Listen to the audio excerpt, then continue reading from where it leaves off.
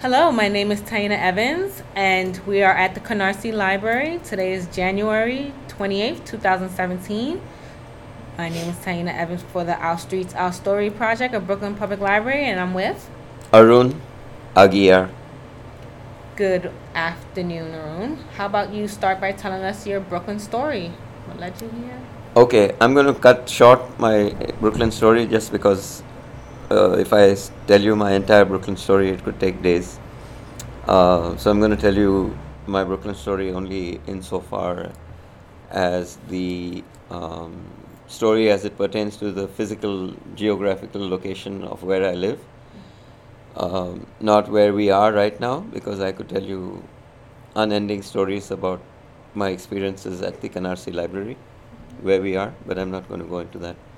So I've been living in Canarsie at 1041 East 83rd Street between Avenue J and K, which is about a 10 to 15 minute brisk walk from over here.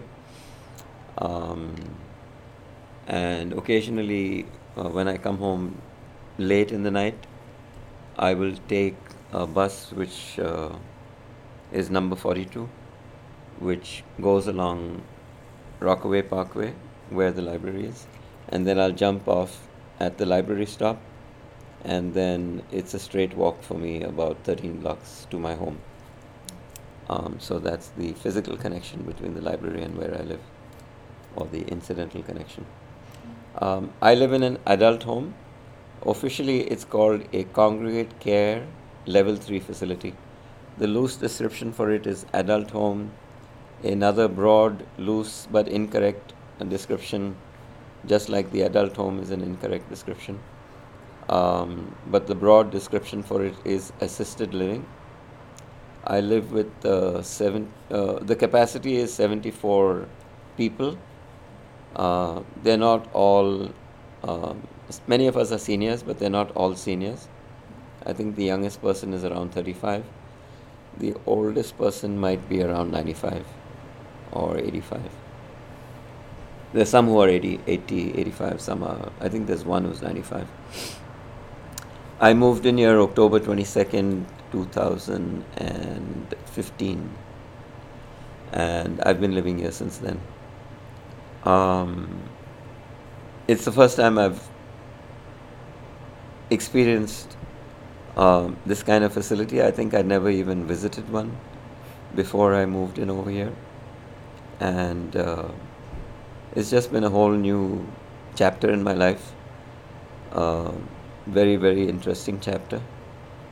One reason why it's interesting is because I have 73 neighbors with whom I share in a common dining room, recreation room, smoke room, garden, backyard, lobbies, corridors,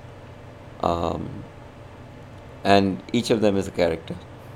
And I think not one but all of them consider me to be a character as well. So we're all individual characters, and then we rub shoulders with each other and come into contact with each other. And some people never talk to anybody the whole life, and other people are gregarious.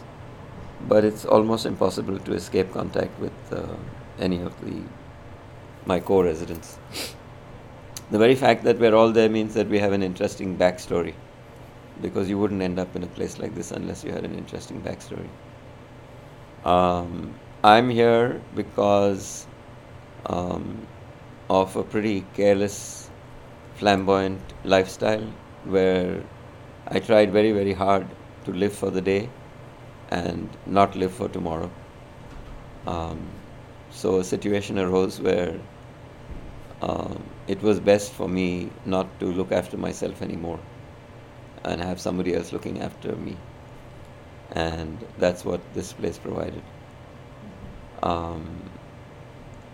In a way, it has been a great experience. In other ways, it has been a nightmare. Um, I'm able to cope very well with the nightmarish aspects of it. For many of my co-residents, it is hell. For many people, they came in off the streets, um, literally from homeless shelters, basements, um, the streets itself, hospitals. Um, And for most people, if they were to leave or to be thrown out, there's only one place for them to go to, and that's the streets, um, which is one reason why most people stay, despite the fact that for some people, it's a living nightmare. Um, what else should I say?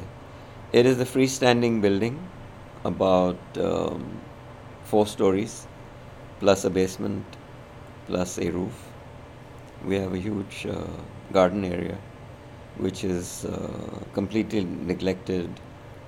Um, there's a front garden where we have 3 or 4 benches, which are ramshackle and broken.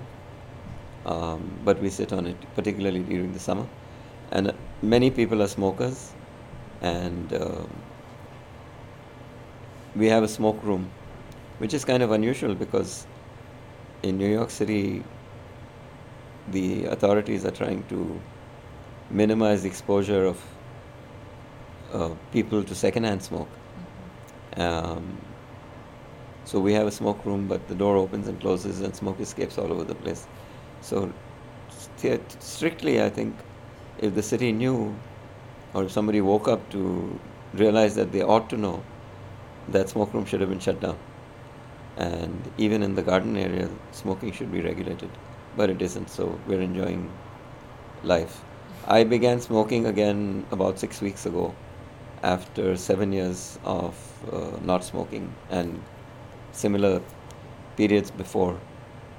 I'm just throwing out the number 7, but it's approximately that: 5 years, 6 years, 7 years, 8 years. I've given up 3 or 4 times. One reason why I began smoking is one night I was coming home by bus late in the night, and I came home on the subway, and then I needed to take a bus to get home.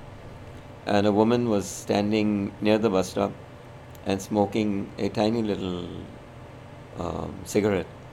And I took one look at her and I said, "Stop, what are you smoking?" And exactly as I recognized, she was smoking what in India we call a bidi. It's BIDI. It's the cigarette which is smoked by the majority of Indians who smoke, by millions of people. And it's also the cigarette which is smoked by the poorest of the poor. It's a handmade cigarette, which is a rolled leaf with a string tying it together, and with the tiniest amount of tobacco. But it's much purer and cleaner than an American cigarette because there's no paper, there's no fiber on the filter, there's no chemicals. It's pure, it's just a piece of leaf with a tiny amount of tobacco in it. And when you smoke it, people instantaneously think that you're smoking pot because of the fragrance. But it's not, it's just a clean cigarette. So she said, "Bidi." I said, "Of course, I know it's a bidi. How did you get it?" And she said, "They sell it right over there." And she pointed out a store on the next block.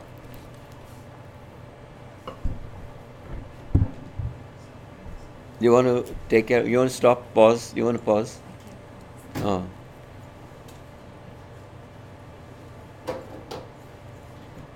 Yeah, let it lock. Just because if I get disturbed when I'm talking, I lose my train of thought, and I won't come back properly to the subject that we were talking about, because I'll think of something else related to the interruption. So I said, "Really?" And she said, "Yeah." And that ended the conversation. She made it seem as if she didn't really want to converse. And I got into my bus and left. The bus drove off, and I looked at her. Oh, sorry. Then I called out, "Aren't you getting on the bus?" And she was like, she said no, in a very cordial and pleasant way, not with any negativity. And she turned away. And as we drove off, I realized she was a streetwalker. And I kind of felt so stupid for not having recognized that before, and not recognizing that she was not really in a position which she wanted to be, and um, it might even be a sign of desperation that she was smoking a bidi. But I decided to come and check this place out, and then I began getting nostalgic about my days in India, which is where I came from about 35 years ago, and times when I'd smoked bidis. Um, if you're educated or upper class, and even if you were a bidi smoker before, the moment you are successful in life, then you give it up. You turn your back on it because it smells very strong. You reek of the tobacco, and it literally is smoked by the poorest of the poor, and you're no longer part of the poorest of the poor. So why would you smoke something that identifies you with something that you're not? But for me, it was a little bit of nostalgia. It reminded me of my wild, youthful days. And I said, what the heck? Christmas is coming, New Year is coming, my birthday is coming. I got to smoke this. I got to remember my days. So I began smoking. And I have it. I have the BDs on me. Um, I like them more than cigarettes because they're short. They are sweet, and they finish very fast. The only thing is you can't talk when you're smoking them because then they go out and you have to keep lighting them. But they're much better than cigarettes because for that same momentary urge to smoke, you smoke much less, and you smoke much cleaner, and you smoke much purer. The good thing in this place is that most of the day people are bumming each other, because what happens is, regardless of what income you have or what your source of income is, all of us surrender everything that we have to the management of the home, and then each of us gets about an average of $214. Some people get less, depending upon their, I don't know why, but some people get less. It could be down to about 160. And some people are affluent and they have independent sources of income. So I'm not sure whether they actually physically pay more or they just have enough to be able to afford more. But the rest of the people, when they get their allowance, it's usually 3 or 4 days into the start of the month, because the management gets paid by the government on the first of the month, and then they wait 2 or 3 days for the checks to clear, and then they hand out $214 in cash to everyone except those who are getting less. And most people, not all, but and maybe even the word most is not right, many people are in hock to one of the residents who very cleverly has positioned himself as the money lender, and he lends at 100%, and expects to be paid on payday. And a lot of people have borrowed up to $100 from him. So on payday they surrender 200 and they're left with 13, and they bust that up with a Popeyes or a Chinese dinner or whatever. So in 2 days' time they're back in hock to him. But many of them are smokers, and they're unable to control themselves. So all day long people are going around picking up butts, begging butts, bumming cigarettes, stopping you while you're smoking and saying, can you share that with me? Can I have half? And the moment you sort of begin to stub it in an ashtray, it's like, vultures on the carrion. You have like 2 or 3 people swarming for it. So it's quite comic. But the beauty is that almost nobody wants to smoke the bidi. So I can carry as many bidis as I want. I can smoke them as often as I want. Nobody's asking me for them. Now, the other funny thing about this whole smoking scenario is that, number one, I don't do sodas. I don't eat out much. I'm pretty self-sufficient. I live a high lifestyle. There's nothing that if I want, I don't allow myself. So, I eat the most expensive foods. I drink the most expensive drinks. When I want to buy something, I always have enough money to buy it, because I have a very supportive brother who was a very successful corporate executive. And all I have to do is to just call and say, I need X amount of dollars, and it's in the mail. And frankly, I don't even ever need to do that. For the last maybe 10, 15 years, I've not asked him, because without my asking, he'll send me 1,000. And interestingly, because I'm Indian, it's never a round figure, because in India we always add at least $1 as a symbol of saying that here's a present, and just to show that I would like to go even further, here's $1 more. So it's always like 11, 21, 51, 101, 501, 1001. So when my brother sends me a check, it's for 1001. Sometimes when he knows that I need cash, I might have mentioned it on the phone, or Christmas is coming, or New Year's coming, then it'll be 2001. And basically all my needs are taken care of. I get 3 meals in 4 meals, 3 meals a day plus a snack and coffee in the evening. We get free housekeeping, free laundry, everything is free. And the 200 that you get is meant as an allowance for buying things which they don't give you, like maybe toiletries or shampoo. But even that, there are church groups that come around, or you can go to. So it really is pocket money.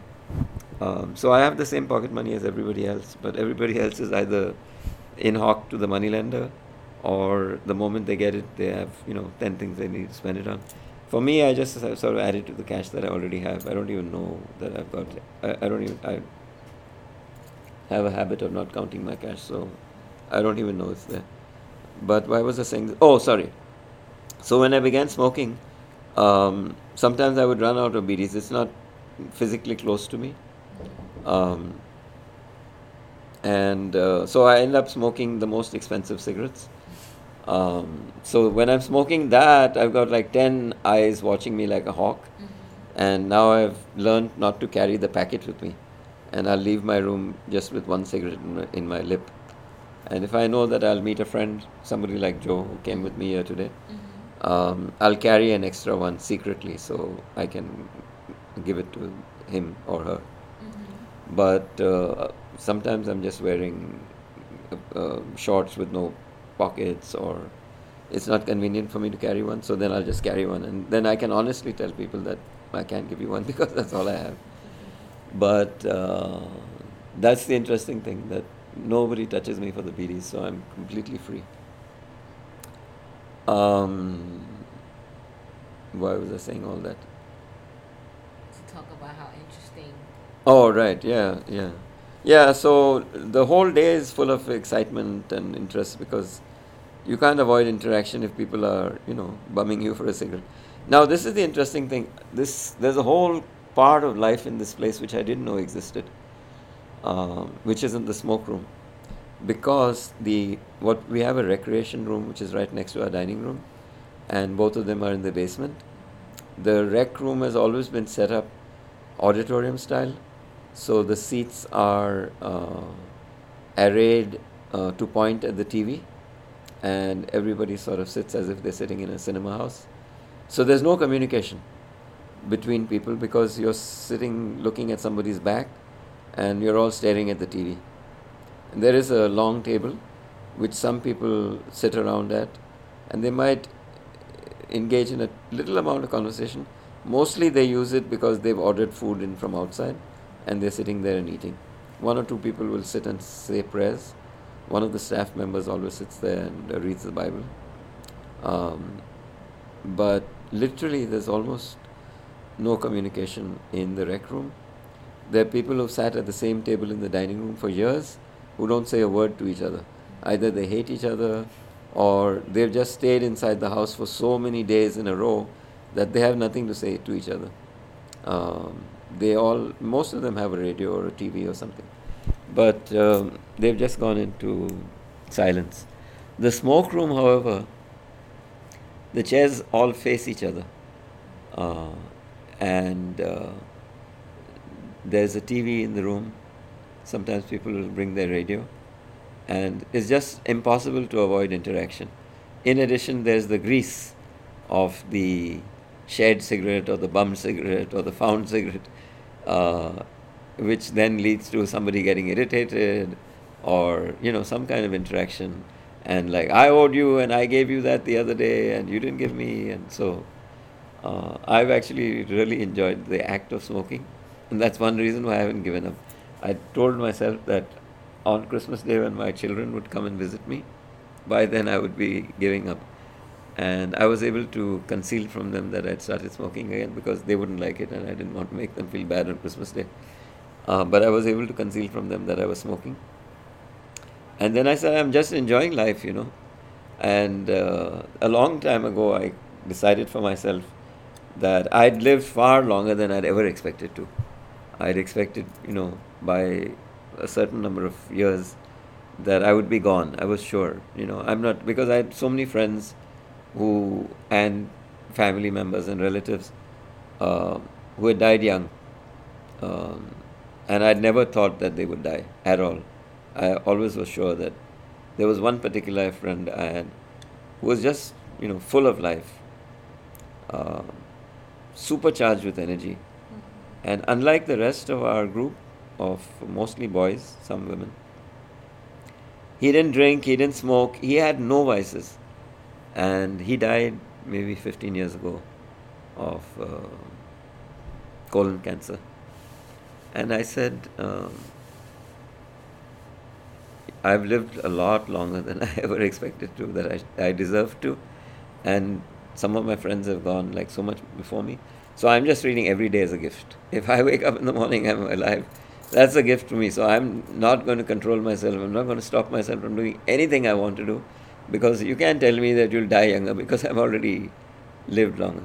So life in the smoke room has just been like, I've got to know people better. We talk, we chat. Um, and how much time do we have left?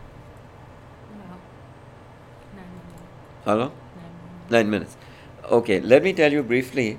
There won't be time to go into too much detail on this.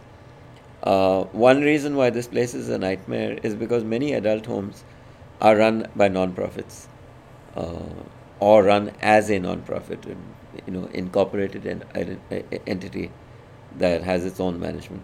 And some of them are part of chains which are run by organizations like Catholic Charities or a Jewish um JASA, I think is the name.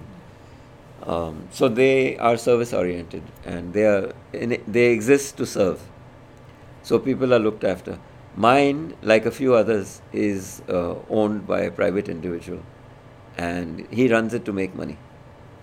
So the goal of the place is to milk Medicaid and Medicare for as much as they can.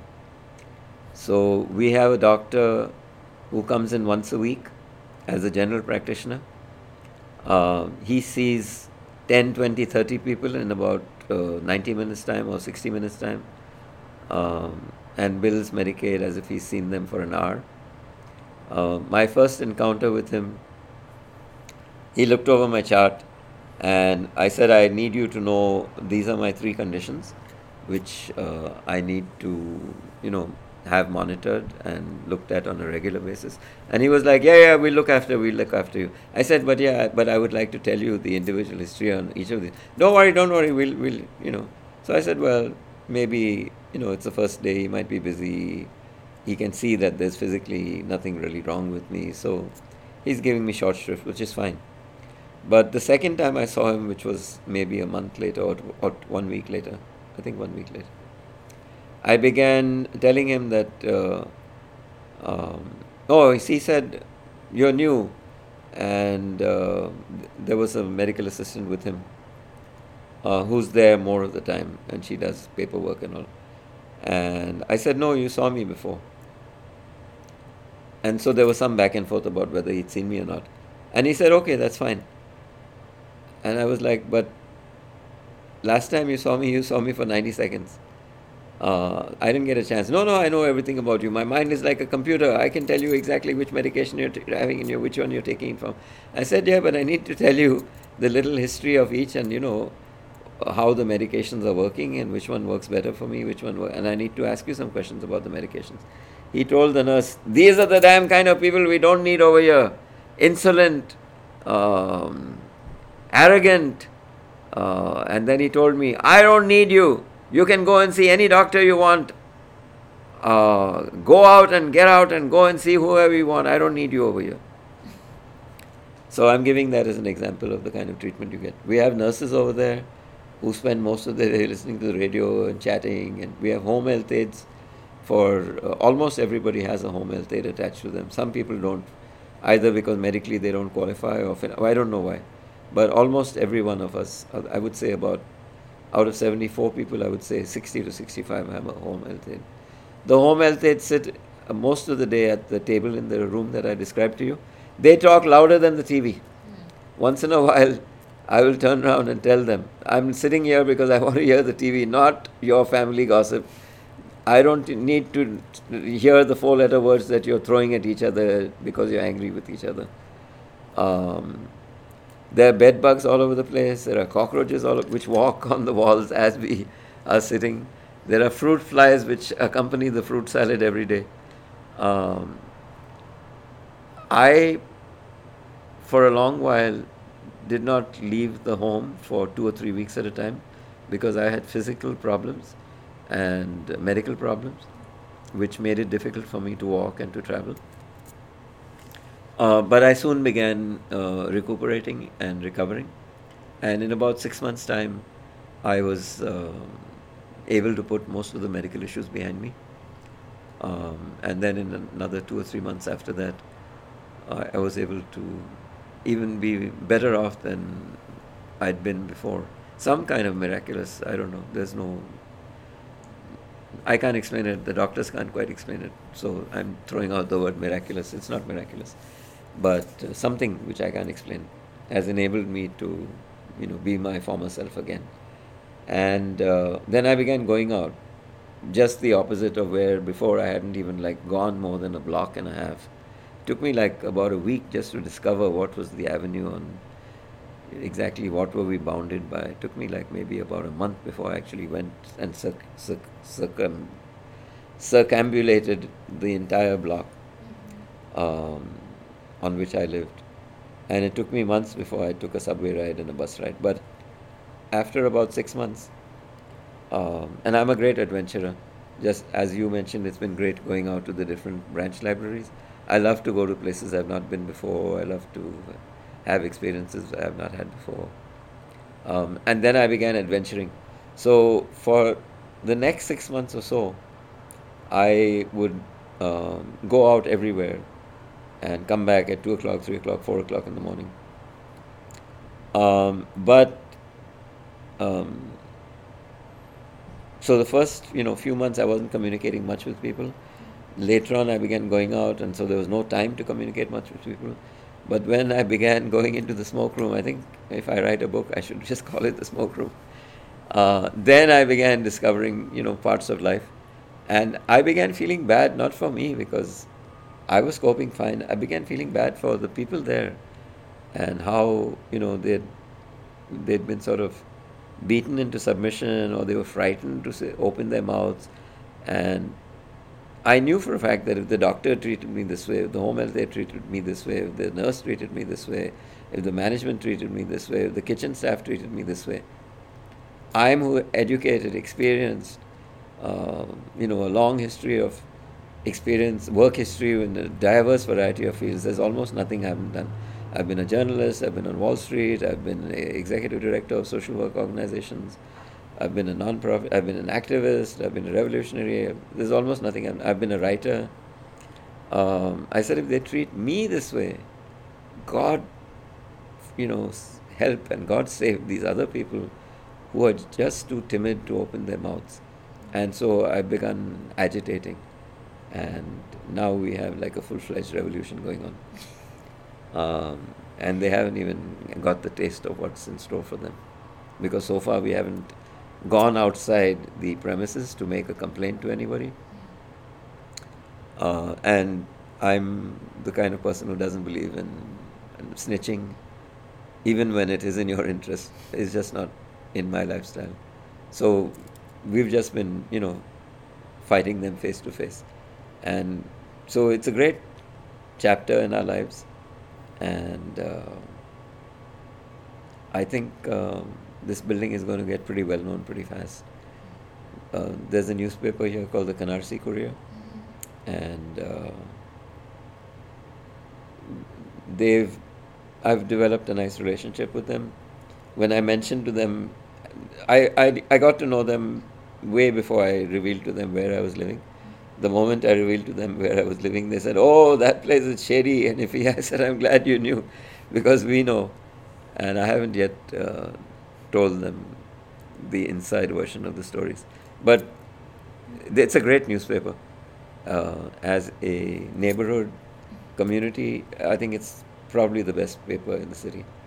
And so they are like, they don't even know it, but they're like hungry for the story of South Shore Manor, which is where I live. And we've got great stories to tell them. So the world is going to hear about where we live pretty soon. I mean, you told an amazing story, and I took notes here, and I hope that you got you get more out of the revolution as it seems to come. Is there something that you didn't get to mention that you probably would like to mention for lasting and future generations that's hearing this information about this facility or within this community? Um, just as a just as a way of introducing this, because there isn't time to go into it in great depth, I brought along with me, for the benefit of the library patrons, copies of a newspaper called The Independent. It's a non-profit, volunteer-driven, uh, independent publication, and I saw an issue of it just after the election. I've known it for the last 10 years, but I saw the issue which came out just after the election. I was very active in the last 6 months in the election, um, and after November 8th, like many people all over this country, I was wondering like, what do I do next? And then I read this newspaper and I said, I know what I'm doing next. I'm going to get as many people as I can to read this newspaper, because I was so excited about the quality and the treatment. So I became an informal, self-appointed volunteer distributor of the paper, and they got so excited about what I was doing that in the next issue they wrote a story about me, and I decided, within 2 or 3 days of publicizing or popularizing it, I decided that Canarsie. First thing that I discovered is that they had never come to Canarsie. Canarsie didn't know that this paper existed, and I said, "What better and easier distribution can I do than just distributing it in Canarsie itself?" So they got very excited about that, and they interviewed me with the intention of motivating others in other neighborhoods to do something similar. And so then they made that story into a full page story with 3 other stories of other people who were also their volunteer distributors in their neighborhoods. Um, and so that story, and I have a copy and I'll give you that, it tells you about my Canarsie experience, and it describes Canarsie, what kind of neighborhood it is, and it describes my goals for the distribution of the paper. And it's all Canarsie related, my section of it. Um, and so I brought copies over here today with me, and I was alarmed to find that I had come here 2 or 3 days ago, and I'd put papers of the copy there, copies of the paper there, and I'm 100% sure that one of the librarians did not know that it was approved for me to leave the papers there, and has thrown them in the garbage. So that's what I want to talk to Tom about, because Tom is the man who approved them. He was a little hesitant when I showed him the first issue, because it was entirely political. It was post-election. In fact, it's called post-election issue. And he was like, I don't know, because it'll show that the library is taking sides. And I said, but hang on. Here, inside the paper, is a listing of 10 branches of the Brooklyn Library, including the Central Library, which carry the paper. So why should you be concerned? But that wasn't enough for it to sway him. And I said, the issue changes from issue. I mean, the theme changes from issue to issue. One time it's environment, another time it's climate, third time it's education, the fourth time it's food. It just happens that this is post-election, so they're featuring the election. So I brought the next issue with me, and as it turned out, my picture was there, and the story was there. And I said, here's the next issue, take your time, look at it, you'll see that it's different, from the previous issue, although we are living in a post-election period, so a lot of it is political. But as I told you before, it changes. And then I said, and by the way, my picture's in the paper and my story. And he said, if your picture's in the paper, we're carrying it. So I said, is that approved? He said, yeah. But he possibly didn't tell everyone. And I'm 100% sure, because I know the library, I know the pickup of other papers there. There's no way that all the copies of I brought copies of 2 issues and stacked them. There's no way that they got taken. I'm 100% sure that they got thrown away. We'll never be able to prove that, so I'm not even going to tell him that. But now I'm going to give him the copies and say, now you put it out yourself. Well, thank you so much Sure. for your time. This has been wonderful. Okay, great.